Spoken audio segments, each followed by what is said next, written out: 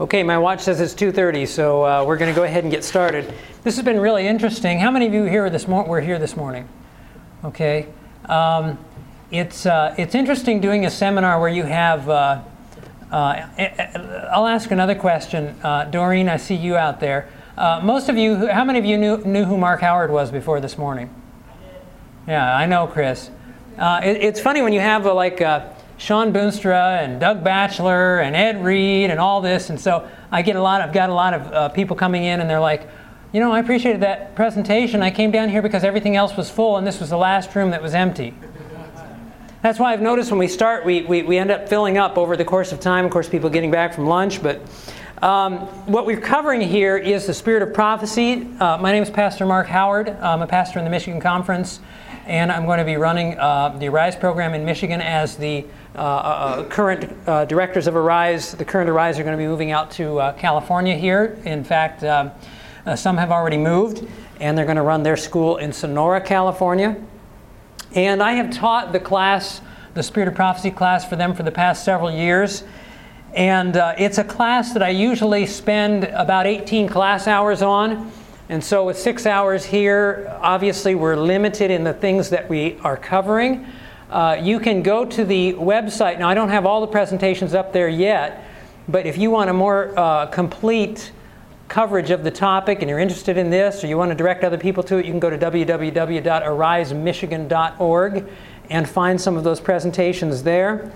The topic for this afternoon, the first one is the handout you have is the nature of inspiration. It's going to be followed up with the inspiration of Herman, who is, or I just call it, it's hermeneutics on the handout. The inspiration of Herman who is the title I've got for this and the next session, just because when you say hermeneutics, most people are like, Herman who? Herman what? What's hermeneutics? Hermeneutics is basically the study of how to read and interpret correctly. And it's very important when we're dealing with the writings of Ellen White. In fact, you'll find that in these two topics, this session and next session, lie most of the difficulties with the spirit of prophecy today, with people inside the church and outside the church. How do we deal with the writings of Ellen White or the writings of the Bible? How does inspiration work, and what bearing does that have on our understanding of the gift of prophecy? That's what we're going to be talking about. We're going to start with inspiration, and before we do that, I'm going to kneel and ask God's blessing. If you'll bow your heads with me, please. Heavenly Father, we want to thank you that we are here and we have the opportunity to learn of you and to study and to grow in our understanding. I pray, Father, that we would seek to grow not only in our head knowledge of the subject of the gift of prophecy, but, Father, that we would grow spiritually by putting into practice the things that we learn. I pray that your Spirit, who inspired the prophets, would bless us as we talk about inspiration this afternoon. And I ask and pray this in Jesus' name and for His sake. Amen. How many of you have the handout? Anybody who didn't get it? Okay. Previous handouts, if you're interested in getting them, you can talk to somebody in the back that you saw when you came in and got the other handouts from. Somebody asked me about that the last session. And I had another announcement. I'm looking for where I put it. Here it is. The Ellen White Estate, and they have a booth over in the among the exhibits, is selling their CD-ROM of the published writings of Ellen White for half price here, which is a good deal, half price from the ABC, and you'll get an additional $5 off if you tell them you attended this seminar. And so you can't beat that. And that's any variety. They have some with the limited writings, and then one that's the complete published writings, and something else that somebody had asked me during the break, and you'll see some references in here. If you want a thorough resource on Ellen White and the gift of prophecy, I would recommend the book by Herbert Douglas called Messenger of the Lord. It's actually used as a textbook in our schools, and very well written and comprehensive. It's a great resource. It's not necessarily the book you'd sit down and read cover to cover. As I said, it's a textbook, but gives a lot of background on what we've talked about and more.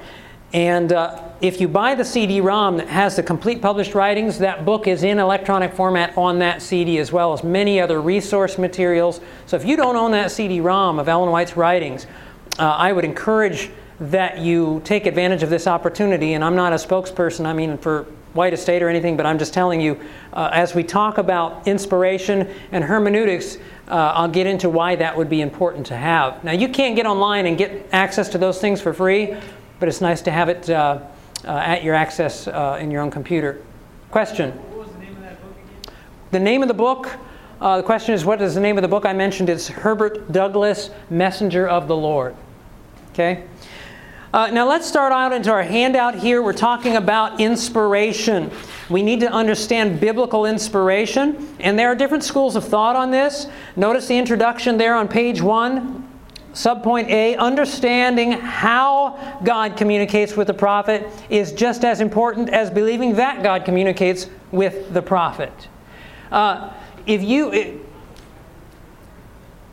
Read on here with me. A belief in the prophetic gift without a working understanding of the nature of inspiration will invariably lead to misunderstandings, misapplications of teachings, disillusionment, and possibly even apostasy from the faith. That may sound like a strong statement, but you'll understand what I mean as we continue on in the subject here. There are different modes of divine communication in the process of inspiration. I just want to touch on these briefly. This is point 2. There's revelation, there's inspiration, and there's illumination. Revelation is what we call it when God discloses information. Revelation is the act of God revealing. Revelation is when God reveals His message. Inspiration is the process by which God enables the prophet both to receive and communicate. So that God is not only working in giving the message, revealing the message, God is also working in helping the prophet to understand it and communicate it. Okay, God works in both aspects, and we're going to talk about that and to what degree. Illumination is the work of the Holy Spirit in enabling the non-inspired hearer or reader in comprehending the message. The Bible says that spiritual things are spiritually understood. Is that right? And so, if we want an understanding of spiritual things, this is why it's so vital that we pray and ask God's guidance when we're dealing with spiritual things. I know people, and you probably know people, that have read the Bible. I know people that have read the entire Bible, but they have no faith in the Bible. They're not Christians. Knowing is not enough.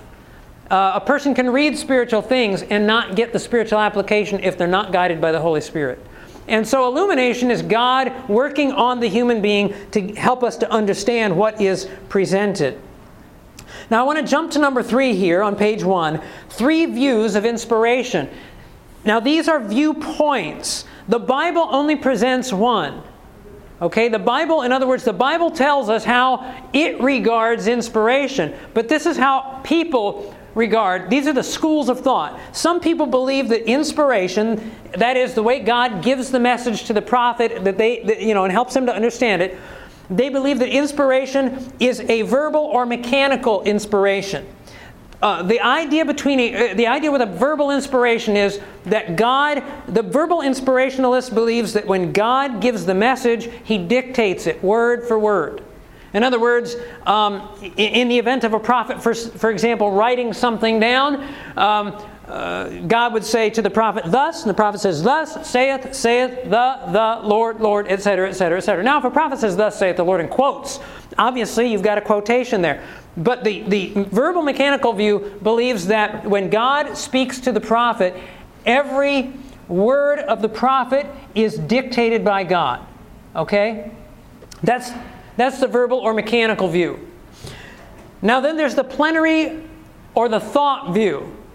Plenary is just a fancy word for the thought view. Now the thought view of inspiration says that God gives the understanding, God may give the vision to the prophet, but the prophet then employs his or her own words in communicating it. Okay? So that it's left up to the individual. Let me rephrase that. God is still in the process, but God doesn't dictate word for word.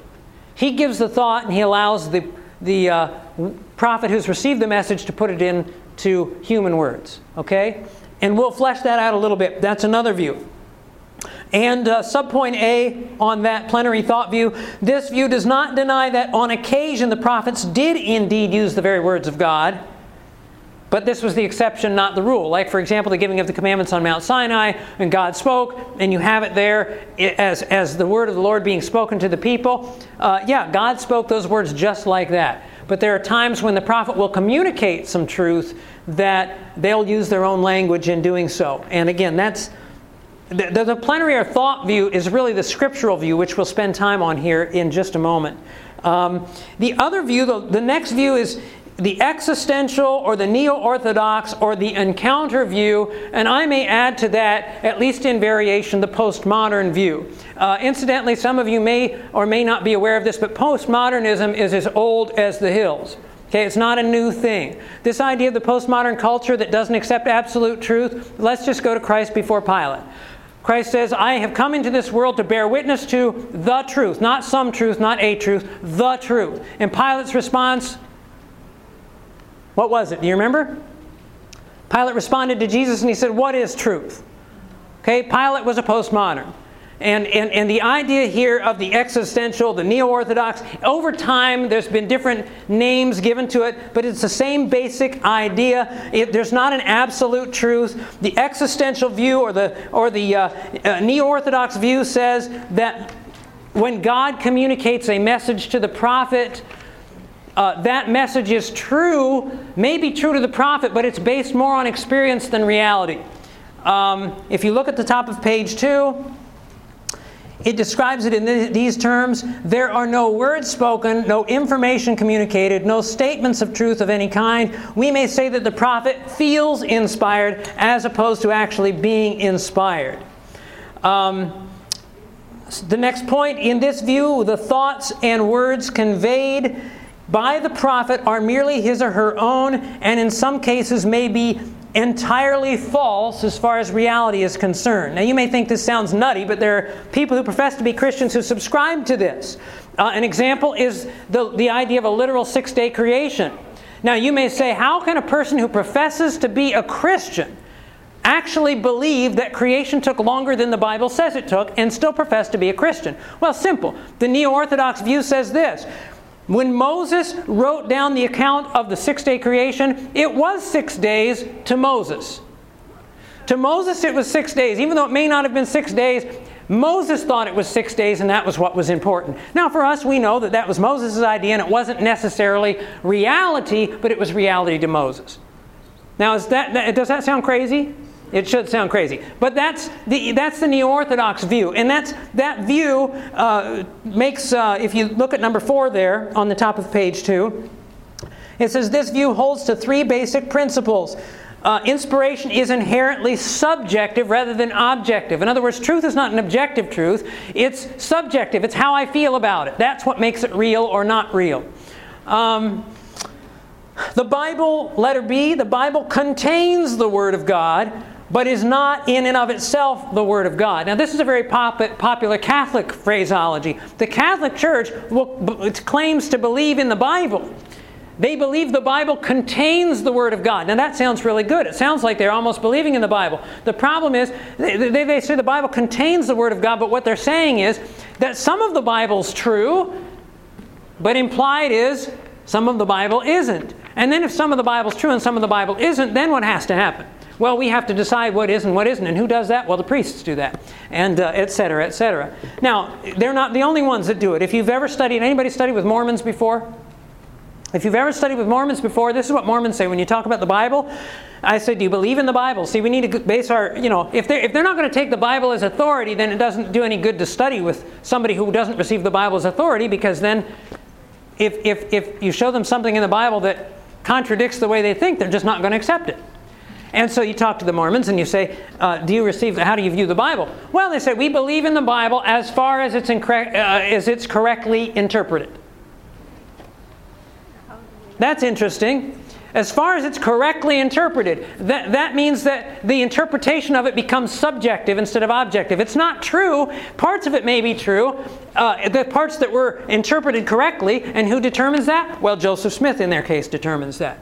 Incidentally, somebody asked me during the break about Joseph Smith, and I don't know how familiar you are with Joseph Smith in the Mormon Church, But sometimes we meet this as Adventists. People will say, well, and somebody during the break had asked me after last session, I got a friend who tells me we're just like the Mormons, because the Mormons have a prophet and we have a prophet.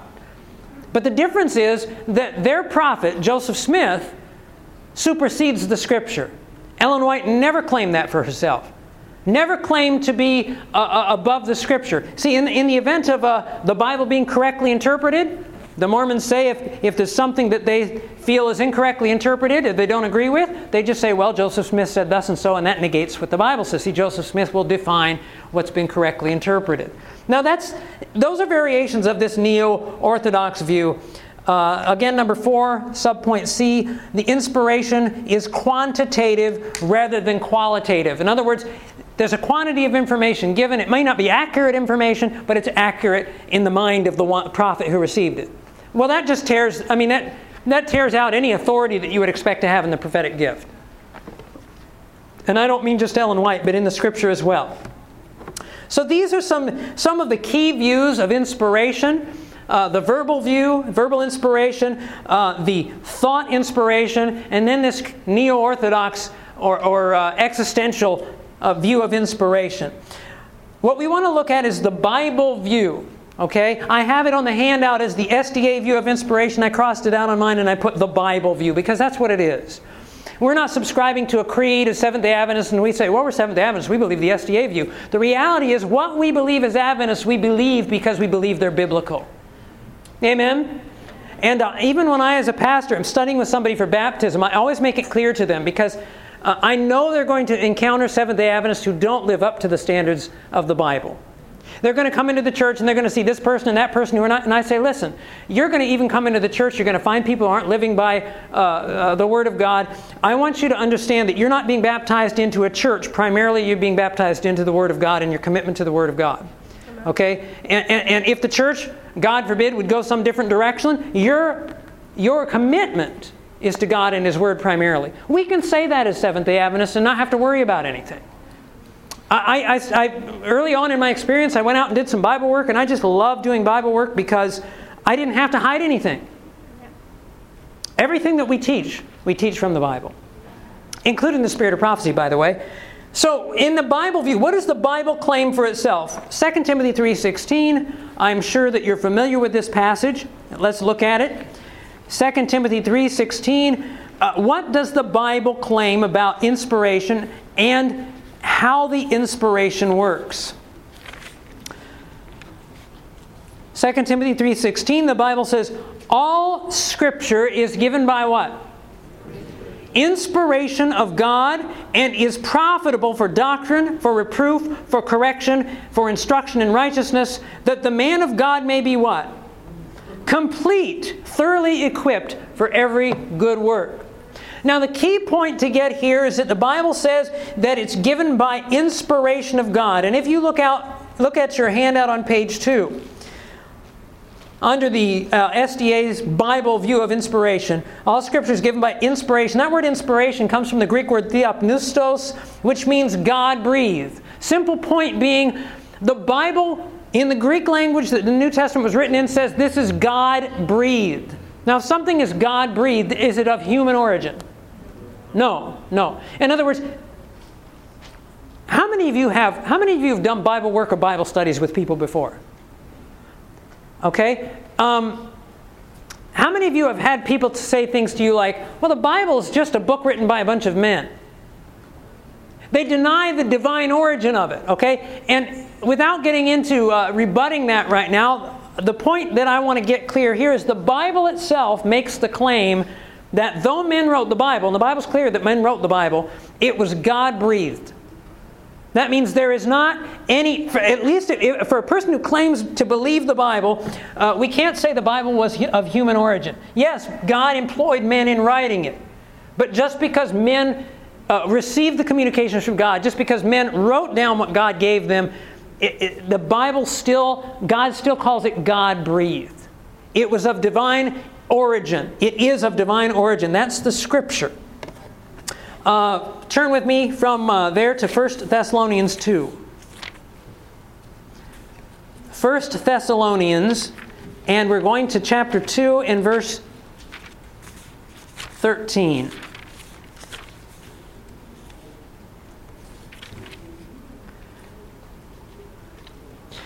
Now notice what the apostle says. 1 Thessalonians 2:13.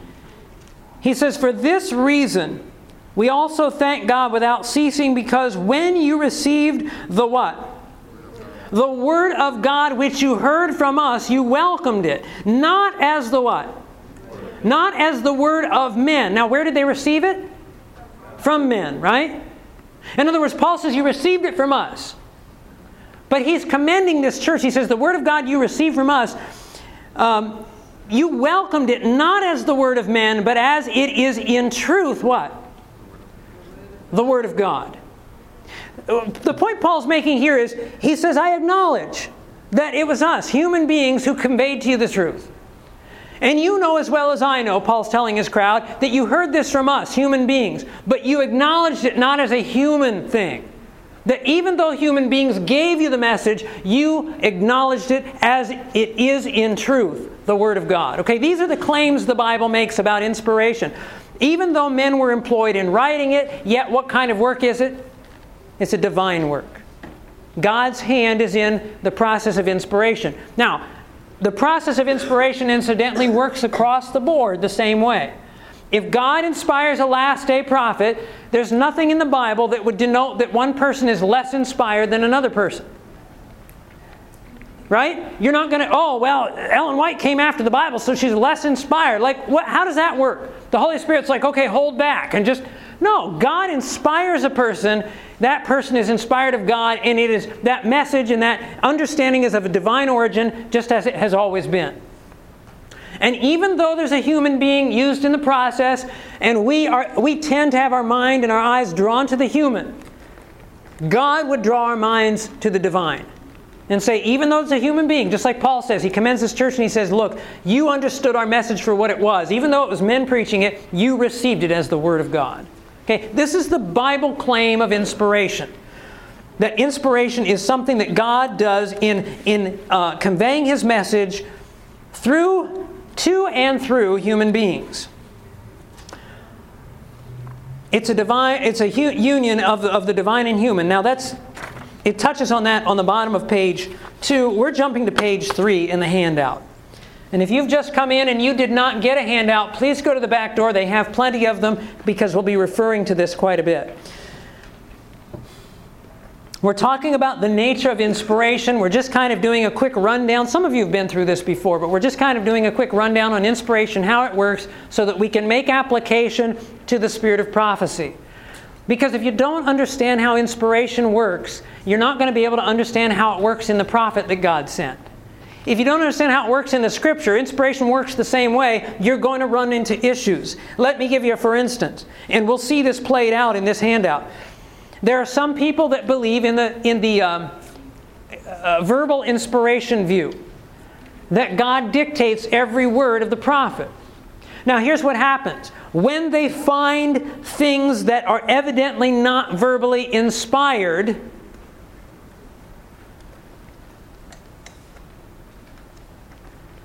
then they begin to have doubts and questions as to whether something's inspired at all.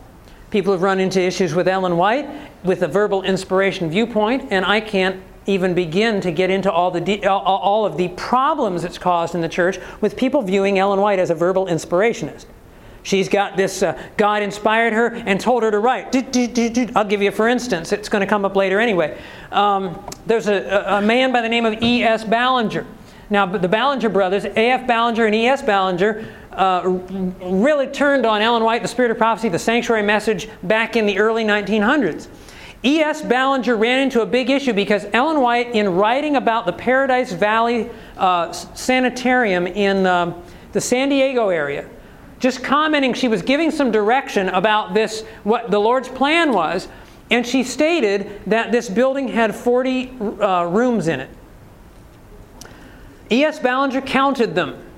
There were 38. And he lost his faith.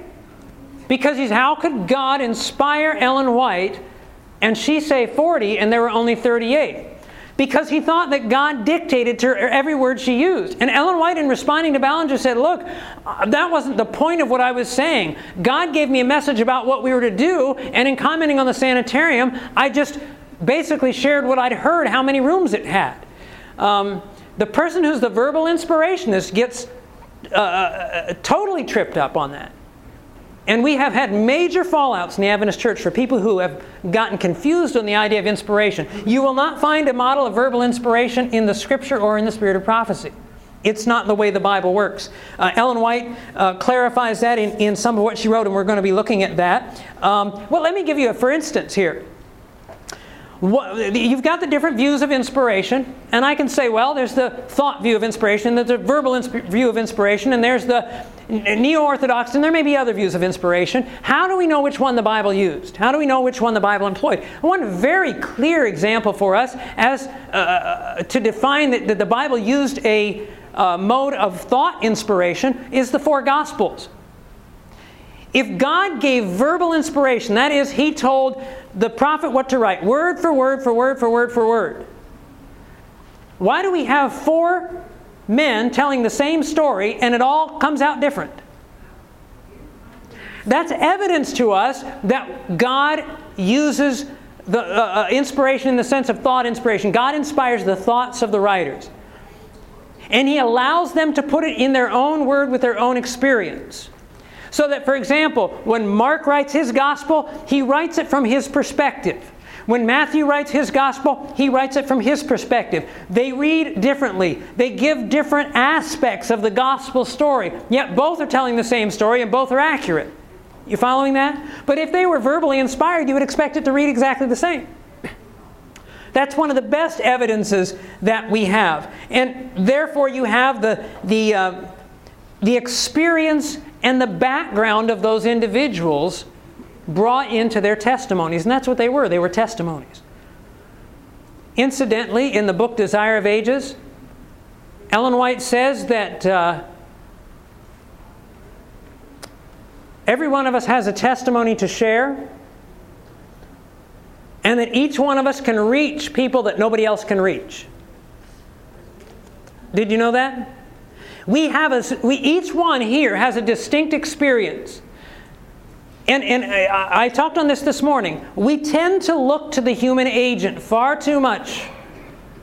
Like, I remember when I first became a Christian, I had a friend of mine that studied the Bible with me. I knew next to nothing. And when people would ask me questions, I want to go and get my friend. Hold on, get my friend. He'll tell you about the Lord. Because I couldn't say anything. See, that was my mindset. I can't say anything for the Lord. Always looking to some human being. You know, we tend to do that now. Friend, I got a tape by David Asscherick on that. Let me give that to you. How many of you believe in the Holy Spirit? Amen. Can the Holy Spirit inspire us? Amen. Can He give us the right words to say in witnessing for the Lord Jesus? Sure He can. Sure He can. Now, I'm not telling you not to share a tape by David Asscherick or somebody else, but you understand what I'm saying. God would use His people to communicate His truth and have us trust in Him. He uses a human experience, and Ellen White says that our own personal experience is like none other.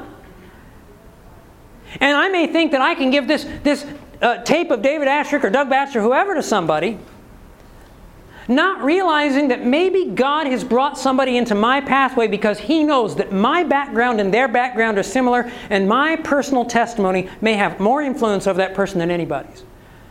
And Ellen White says that very thing in the book Desire of Ages. That's why the Gospels, you have four Gospels. That's why God used such a variety of Bible writers, so that we have the varied circumstances. I mean, if God was going to use verbal dictation, why didn't He have one person write the whole New Testament? Why all the different people? Because God inspires men's thoughts. And this is what Ellen White says on that. If you look on page 3, and notice this is in the introduction to the Great Controversy. And if you've never read that, this is Ellen White's explanation of inspiration. Page 3, right there at the top, subpoint 2, subpoint A underneath that. As presented through different individuals, the truth is brought out in its varied aspects. One writer is more strongly impressed with one phase of the subject.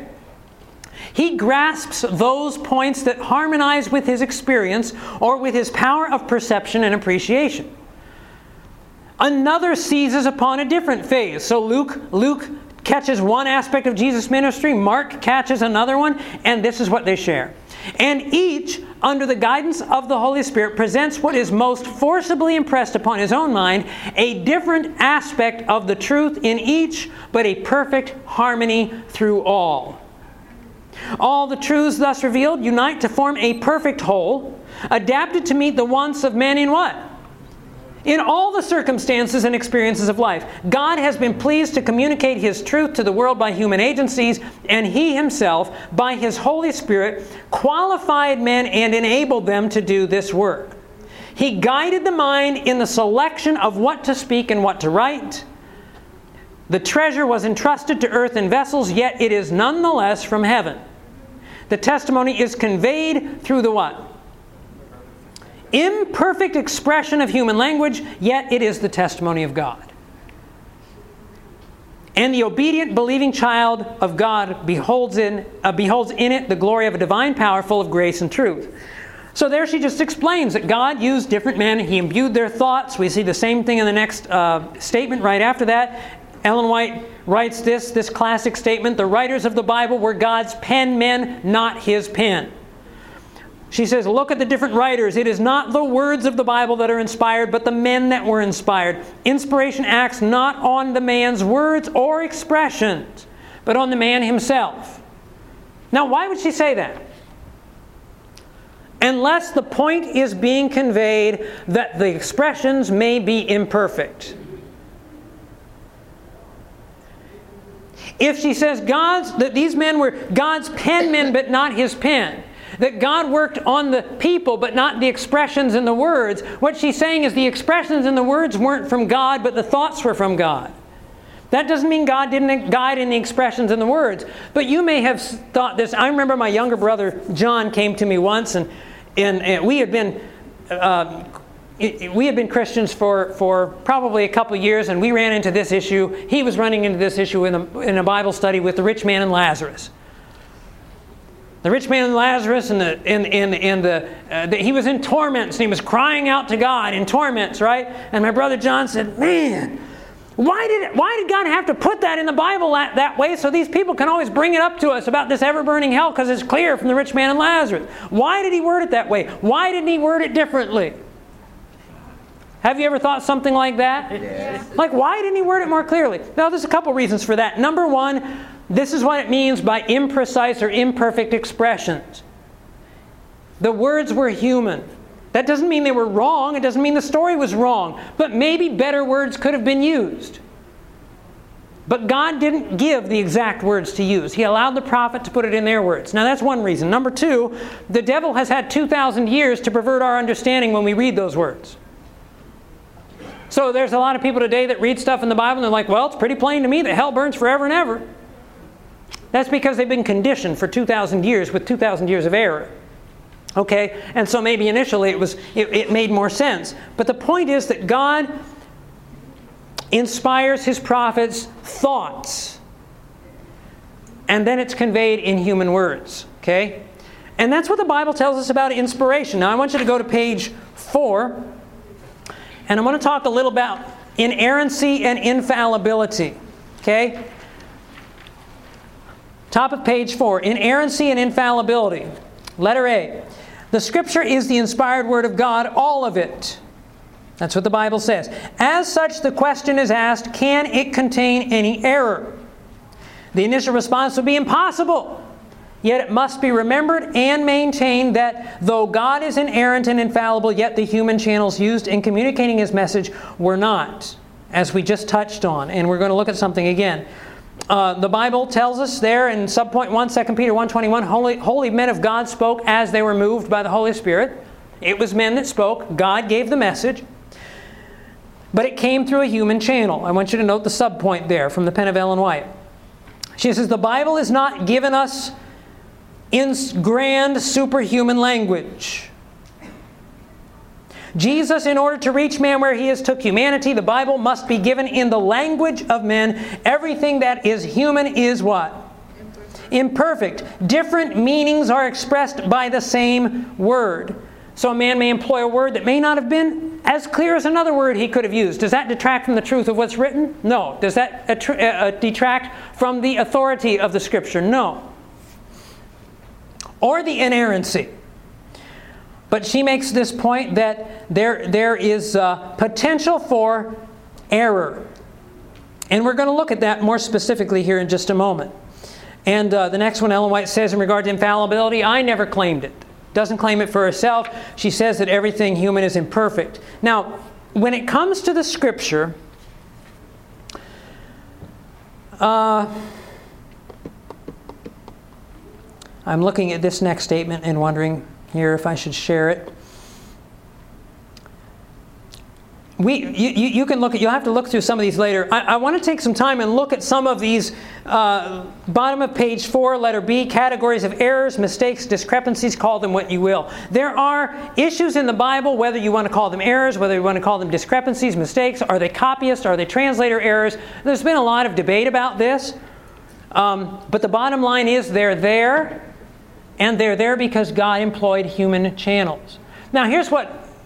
Some people have the idea, well, initially when the Bible was written, there were no erroneous statements, but they came through copyists.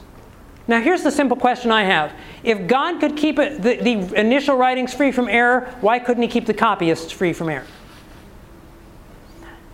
The issue isn't whether the error was in the originals or in the copies. It's irrelevant. The issue is, are the errors in the Bible, or the discrepancies, or whatever you want to call them in the Bible, of such degree that they would destroy what we would call the inerrancy of Scripture.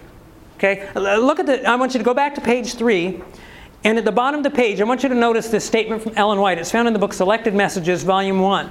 Bottom of page 3. This is Ellen White's comment on potential errors in Scripture. She says, some look to us gravely and say, that's very seriously, and say, don't you think that there might have been some mistake in the copyists or in the translators? Now notice her response. This is all what? Probable. It's what? Probable. Now there's a difference between the word probable and the word possible. Right? Ellen White says, probably so.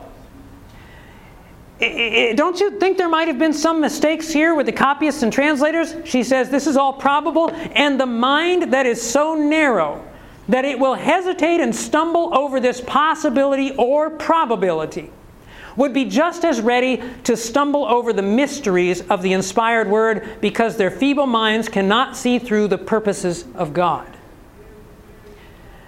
All the what?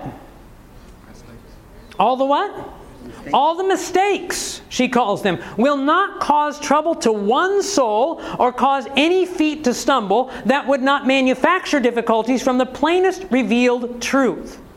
God committed the preparation of His divinely inspired Word to finite man. The Word arranged into books, the Old and New Testaments, is the guidebook to the inhabitants of a fallen world, bequeathed to them that by studying and obeying the directions, not one soul would lose its way to heaven. Now, here's in essence what she says. Are there potential errors? Yeah, there are probable errors in the Scripture, she says. But they're minute enough that they're not going to cause trouble to one soul reaching heaven. You follow that? Okay? And again, some people, I've shared this before, and I've had students say, well, let's look at some of them, and then I'll comment on that. Let's go to the bottom of page 4 and look at some of these things. And I'll have to say that a lot of these alleged errors are really more errors in the way people have read it than errors in the way it was written. Okay? But still, people will get hung up on these things. And a lot of it just comes from the fact that it was expressed in the human terms that it was. Bottom of page 4. Bottom of page 4. Categories of errors, mistakes, discrepancies, call them what you will. First and foremost, you have unfulfilled prophecies. Some people call something an error because, for example, Jonah's a classic example. The prophecy of Jonah is one where, if you read the story of Jonah, did Jonah, when he gave his prophecy, give any qualifier. Like, for example, did he go to Nineveh and he say, now listen, I came to preach this message to you from the Lord, and if you repent, then God's going to save you. But if you don't repent, there's going to be fire and destruction. If you read the message of Jonah, the message of Jonah was this: 40 days and Nineveh will be overthrown. Period. There's no if, there's no qualifier, and yet when you read the story of Jonah, it's very clear that there was a condition.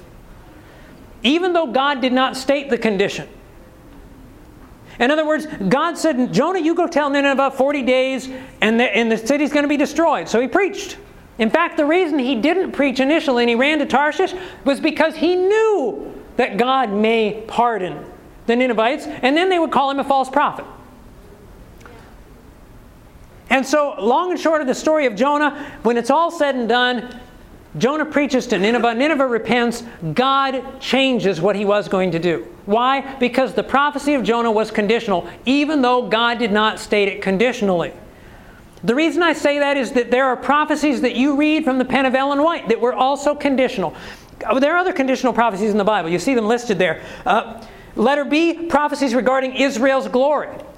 There are a lot of evangelicals today that are looking to the nation of Israel and waiting for Israel to come into its own land and waiting for Israel to do this and Israel to do that, because they're reading these conditional prophecies that God made to Israel on the basis that they would be faithful to Him.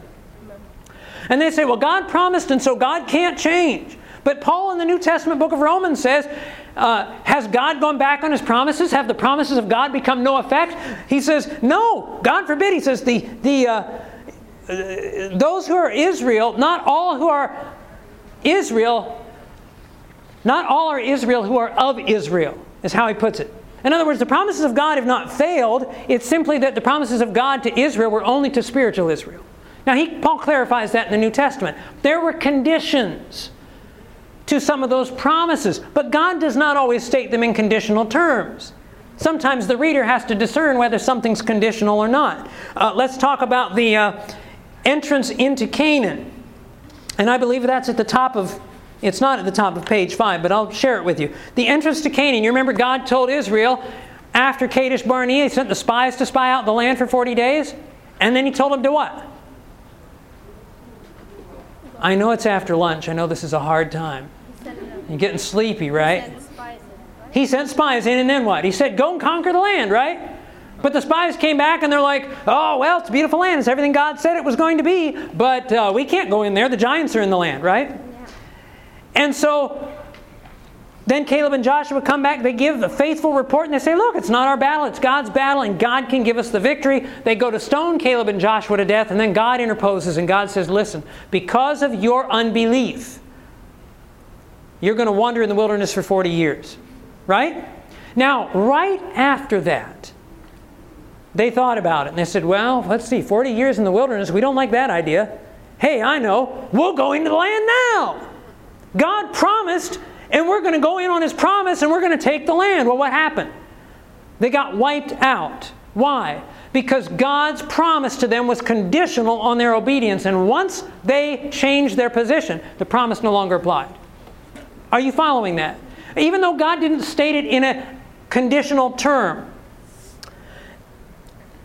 So there are things in the Bible that people will say are erroneous that were not errors. It was just that they were conditional. That's the reason that they didn't come to pass. You'll find the same thing in Ellen White's writings. If you go to the top of page 5, here's an example. You'll find this on almost every website that's anti-Adventist. You find it, you hear it among some Seventh-day Adventists. Ellen White had a vision. She says in Testimonies 1, page 131, top of page 5, I was shown the present company, or I was shown the company present at the conference. Said the angel, quote, now she quotes the words of an angel.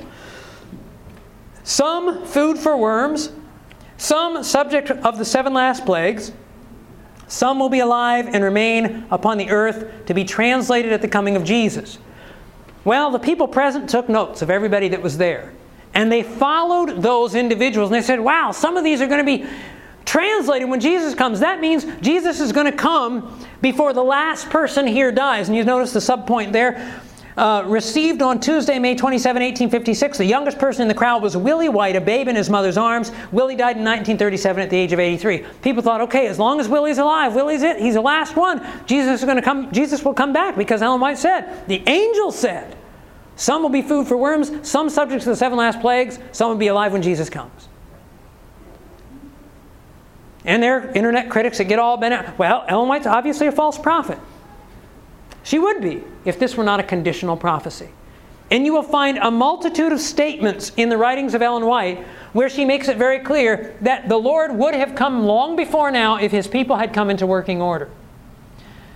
And sometimes, and we're going to talk more about this as we go from the inspiration into the hermeneutics of how to read some of what Ellen White has written, that you've got to take, when a Bible prophet or the Bible or Ellen White speak on a subject, don't pick some little piece and go running with it.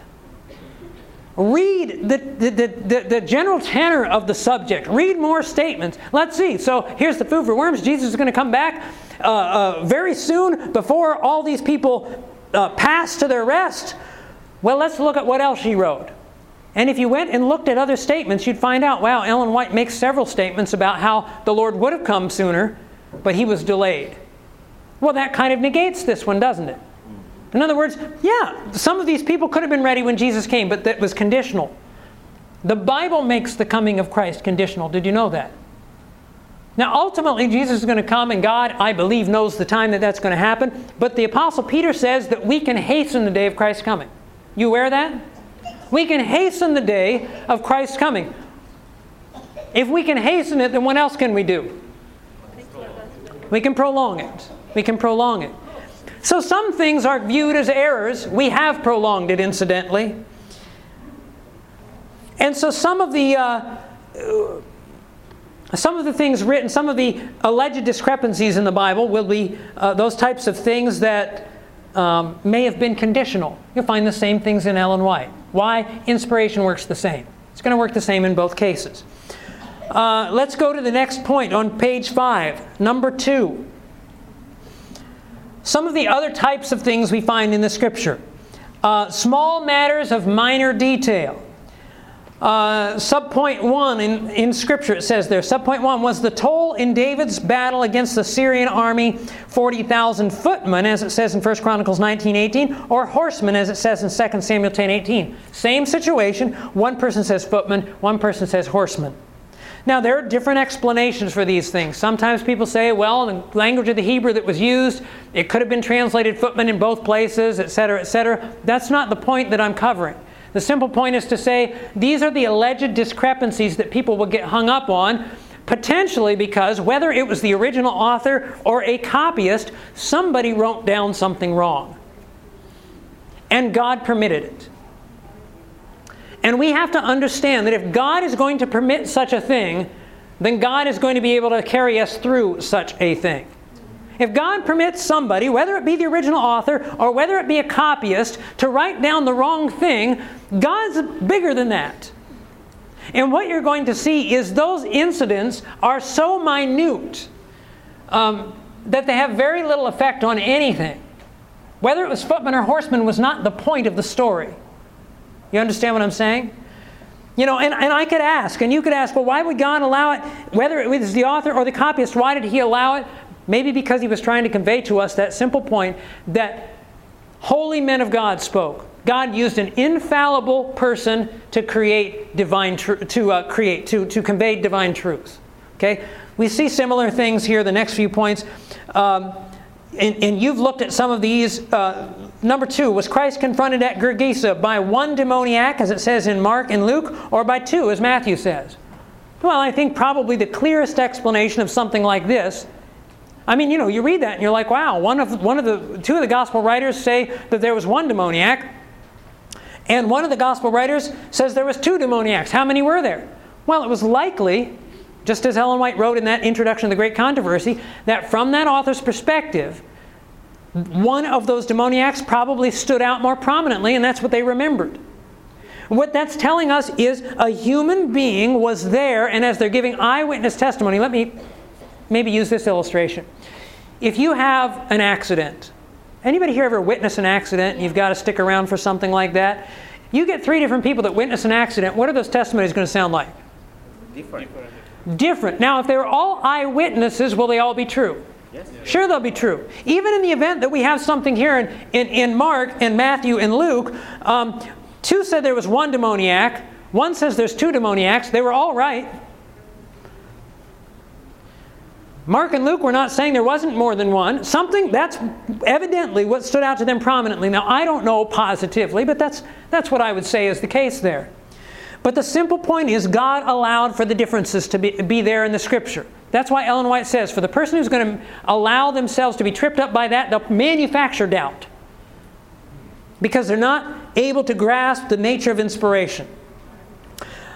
Number 3, was blind Bartimaeus healed by Jesus as he approached Jericho or as he left Jericho? 1 says as he was approaching, 1 says as he was leaving. Here's the simple question I would ask. Is the important part of this story whether he was approaching or leaving, or is the important part of the story that he healed blind Bartimaeus? It was the healing. And some people will get tripped up on these details. God permits them for whatever reason that He does. Number 4. Who wrote the prophecy foretelling the betrayal of Christ for 30 pieces of silver? Jeremiah, as Matthew says, or Zechariah? Matthew actually quotes Jeremiah, and then he says, or rather he quotes Zechariah, and then he says Jeremiah was the one that wrote it. Now, I'm a preacher, and that makes real sense to me, because I've been in places where I've been preaching. Maybe I'm preaching about David, and suddenly the name Daniel comes out. And I keep on preaching. I'm preaching about Daniel and Goliath. And Daniel fought the giant.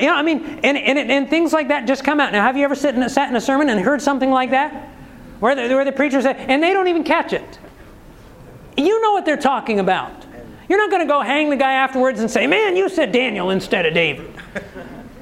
But this is what happens, like with Matthew. And the thing is, and again, I can only speculate, but Jeremiah and Zechariah both talked about the potter.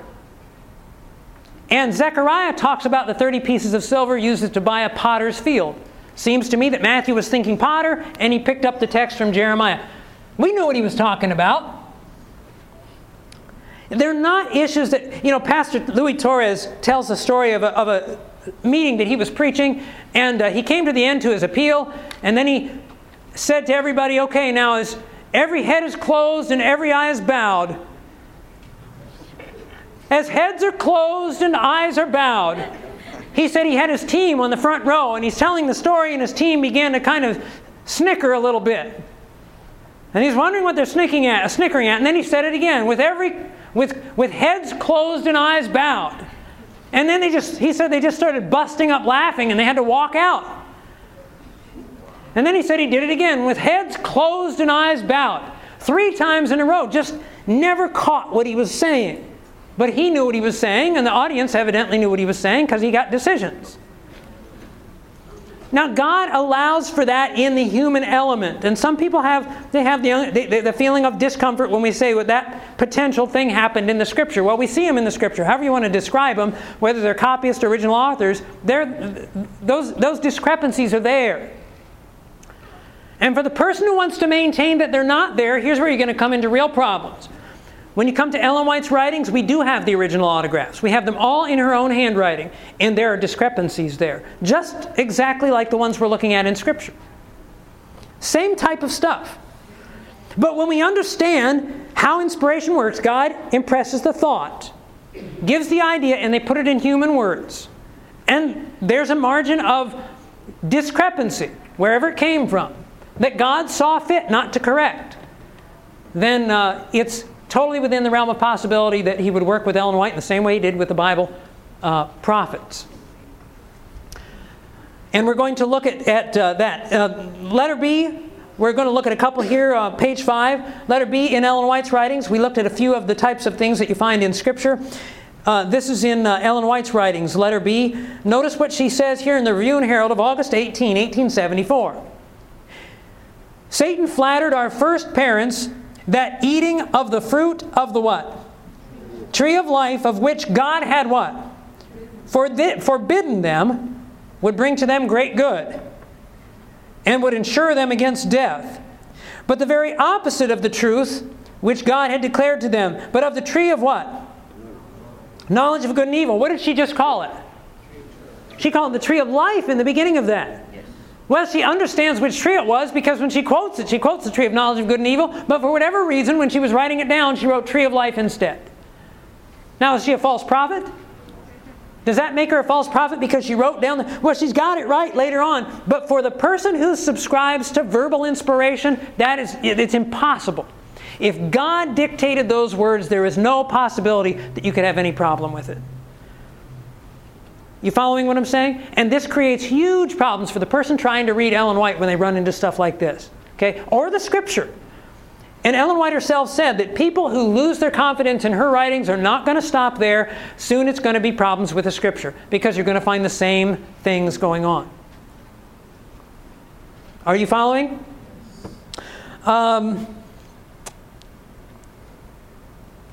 Let's go to the bottom, the number 3 on that page. When Ellen White joined her husband at Walling Mills, Colorado, she dated the event as Monday, August 8, 1878. However, Monday fell on the 5th that week, not on the 8th. Now, for some people, listen, if God dictated it to her, He knows what day the 5th was. He knows what day the 8th was. And so some people say false prophet. False prophet. How could Ellen White be a prophet of God and say that Monday was the 8th and not the 5th? Now, some of you may think that's ludicrous. And some of you may be thinking, I'm having a real hard time with this. Because there are a number of Seventh-day Adventists who have a hard time understanding the nature of inspiration. Verbal inspiration is more comfortable to us. But it's not biblical. And it certainly wasn't employed with Ellen White's writings. So we find these types of things in... and there are different explanations. Again, the sanitarium that I mentioned to you at Paradise Valley. 40 rooms versus 38 rooms. Well, how can Ellen White say there's 40 rooms when there are only 38? Simple. God didn't say in the vision, He didn't point out how many rooms were in there. That was not the point of it. And some people have a hard time understanding that God, when He conveyed the truth to the prophet, and this happens in situations whether they be historical, this happened with historical things. Ellen White would see a vision of what had taken place.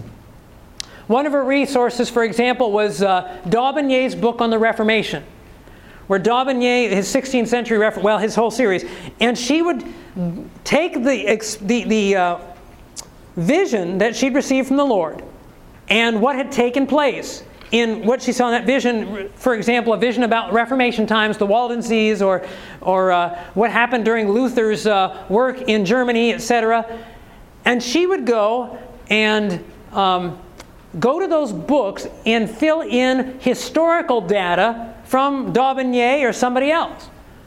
Because God didn't give her the historical data. He gave her the message, and then she told it by using these resources. Now, some people feel that God should have dictated everything to her. And this has tripped up a lot of people. There'll be some historical discrepancy because they'll say later on, some historian says, well, it didn't happen this way, it happened this way. That wasn't the point. That wasn't the point of the passage. It wasn't the point of the vision. The fact that she dated the letter wrong has nothing to do with the testimony in the letter. The rooms at the sanitarium, the Paradise Valley, God gave her a vision about a condition of things at Paradise Valley, not the rooms. And as she's trying to describe the situation, she tells about the rooms from what she had heard from other people. And then some people say, well, if the Lord told her that, she's wrong. Yeah, I suppose if the Lord would have told her that, she would be wrong. But the point is, God didn't tell her how many rooms. The prophet receives the vision from God and puts it in their own words. Okay? God guides in that process. I don't want to play.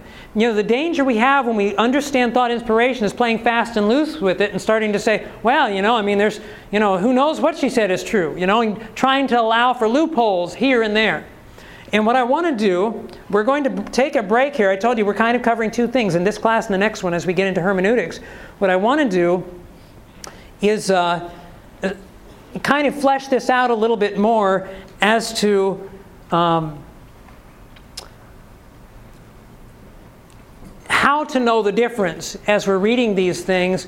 And I want to show you how if the errors ever, and we see this, we'll see it in Scripture and the spirit of prophecy, if the errors ever became such as would cause somebody to stumble in their faith, the Lord corrected it. And I'll show you examples in Scripture. Now what that will tell us is this: if God ever, and I mean ever, whether in the ministry of Ellen White or in the ministry of Bible prophets, if God ever saw fit to correct something, it tells us that He could have in every case, and He didn't. So there are certain times that God would go back and say, it shows He allowed for certain erroneous things to happen and take place, and sometimes, in some cases, He would go back and correct it. Those were those situations where God knew it would hurt the work, it would hurt even one individual in regard to salvation. God would correct it. But there are other minor details He let go by, like the Jeremiah-Zechariah thing. So what we're going to do is we're going to visit that when we come back. We're going to take a break for the next class, and I know some of you are just kind of hitting and missing, and you're going to go to different things, so I guess you can see audio verse to get the rest of the presentation. But let's break with a word of prayer. If you'll bow your heads with me. Father in heaven, I want to thank You again for the gift of prophecy among us. And as we're seeking to understand, Lord, how we can best apply this gift and understand this gift, I just pray You would continue to help us to gather not just from this seminar, Lord, but from everything that's going on here at GYC. Father, help us to glean everything positive that we can that would strengthen us spiritually for the times that we live in, that we would be faithful to You in all things. We ask and pray it in Jesus' name. Amen. This media was produced by Audioverse for GYC, Generation of Youth for Christ. If you would like to learn more about GYC, please visit www.gycweb.org. Or if you would like to listen to more free online sermons, please visit www.audioverse.org.